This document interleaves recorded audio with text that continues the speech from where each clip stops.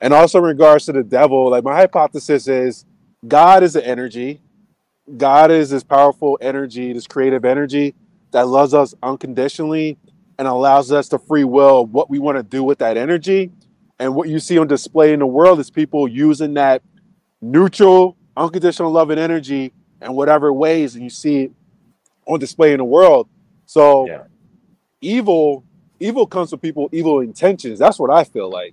If something's done evil, it's people evil intentions. It's no like some being in hell forcing people to do these things or whatever it may be. But at the end of the day, it's all God. But I think you Yeah. explained it in a video. I forgot what video you expressed this in, but like this is whole collective space of like God experiencing itself. And that's really what I believe. And people have the right to believe what they want to believe too. You think that the devil's out to get you and stuff like that.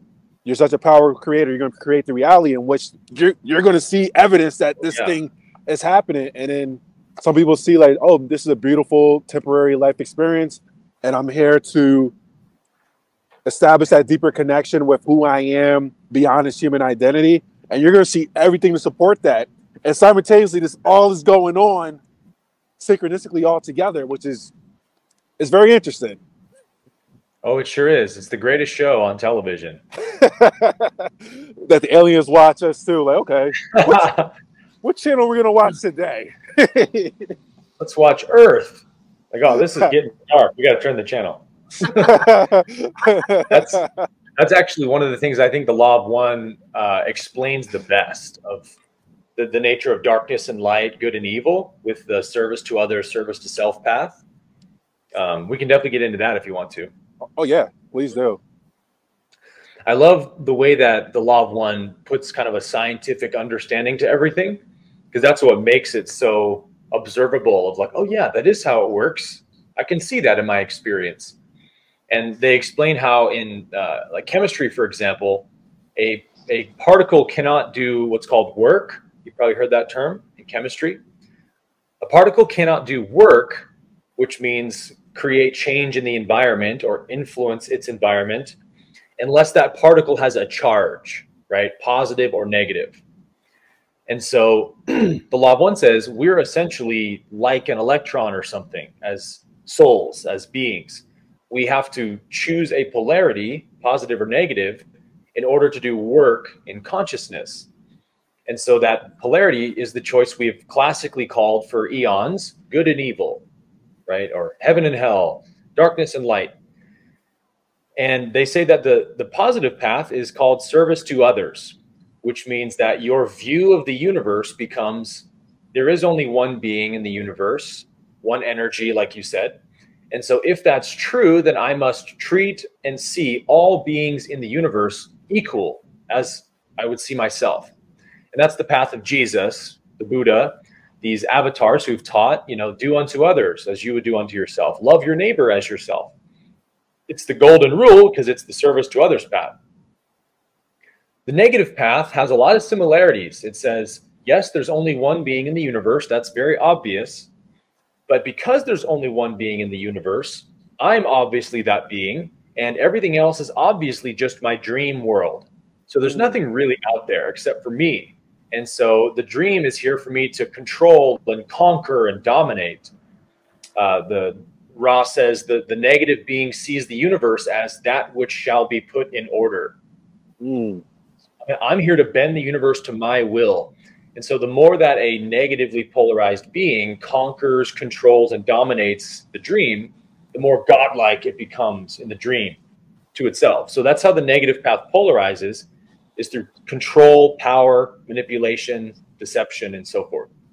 And then the positive path polarizes through love, service to others, devotion, and so forth. And the consequences of those two polarities are very different. We know, for example, that ascended masters, avatars, enlightened beings tend to have supernatural powers like Christ. They can levitate, they can walk on water, they can read minds, they can heal. These are the powers that evolve of work in consciousness on the positive path. Because you're one with everything, you can do that which would be possible if you knew you were one, right? If everything's me, then it's like being lucid in a dream. I've basically godlike powers, right? But on the negative path is not the ultimate true understanding of the universe. And that's why the law of one explains that the negative polarity only goes to sixth density, and then it has to concede and reverse polarity to the positive, because the path of illusion can only go so far. Wow. Did you know that? No, you just blew my mind. So they call it the path of that which is not, the negative path. Because the one flaw in the philosophy of the negative path is that there's still some separation in the view of it, in the way that a negative being wants to control others, gain power over others. Well, if you're truly one, if it's just you here, then who are you gaining power over?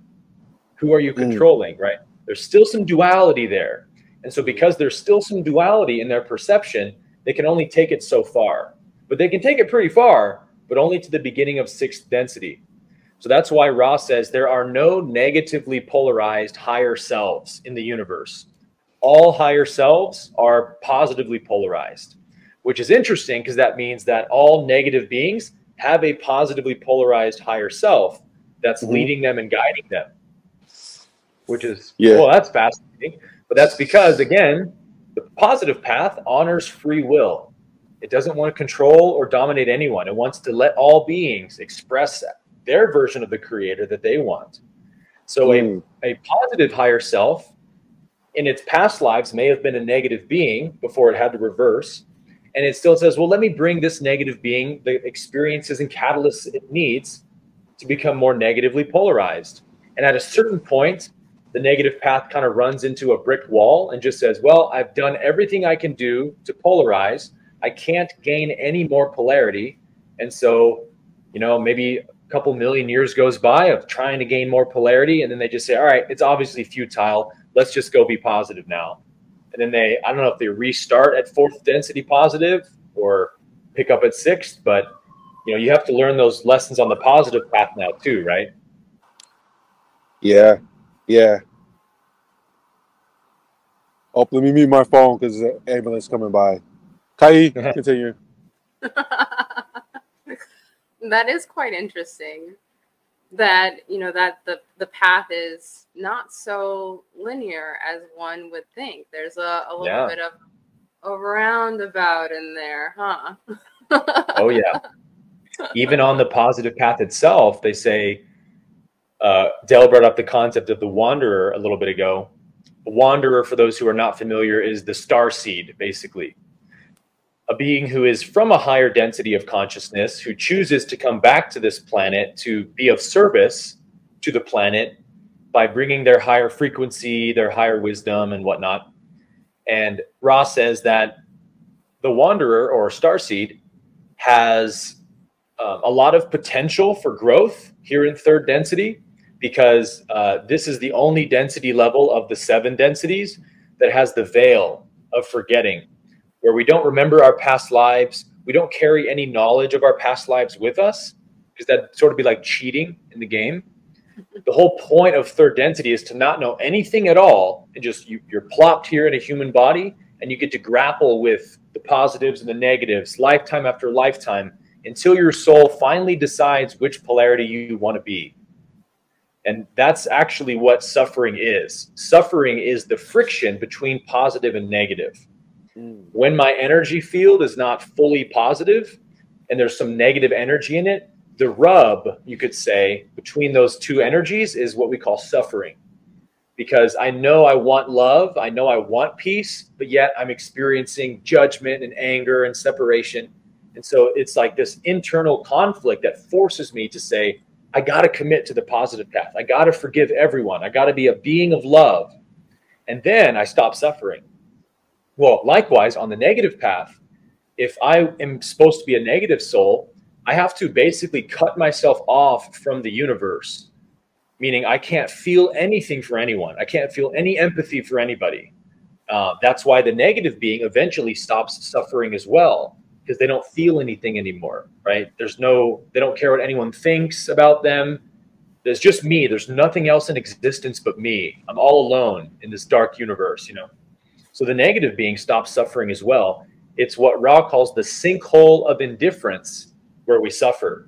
And the suffering is like, I use the analogy of a pot of boiling water. If you throw a frog into a pot of boiling water, that frog's going to go, ouch, and it's going to try to jump out, right? Well, let's say the beings that jump out of the boiling water are the positive ones. But some rare frogs actually like to boil, and they get thrown in the pot and they go, ooh, it's kind of nice in here. And that's a negative being, right? So third density is like that pot of boiling water that the source is throwing every soul into, is saying, let's put you in there and see which one you choose. And so a wanderer is a soul who's already made that choice, and almost always of the positive path. They say the negative path has way too much to risk by wandering, so they usually don't. But the positive path has a lot to gain by wandering because they can be of service. So a higher density soul, let's say fourth or fifth density, might come back to third density and say, okay, I'm going to be a spiritual teacher. I'm going to create technology that helps the world or something like that. But there is still a risk that they may get karmically involved here in third density. They may perhaps betray somebody, and then when their lifetime is over, they have their life review. Their soul's going to go, oh man, I didn't know I still had that in me. Like, I got to go back and absolve that karma now. So a wanderer can get involved to the extent that they have to reincarnate 4 or 5 more times to resolve that karma. But other than that, there's a whole lot of reward to be gained here for those higher density souls, because this is the only density level with suffering. And so if you come into this realm that has true, deep human suffering, you can have great service. You can be of great service. Whereas being of service in 4th to 6th density, where everyone's enlightened, is a lot harder, if that makes sense. Yeah, that makes a lot of sense. And do you feel that these classifications are so like rigid? You know, is there any like gray area in between them, or is it just is what it is? You mean with the densities? Not with the densities, with the classifications of types of beings. You know, we have the wanderer, the positive and the negative, and can they be on a journey in between the one or the other?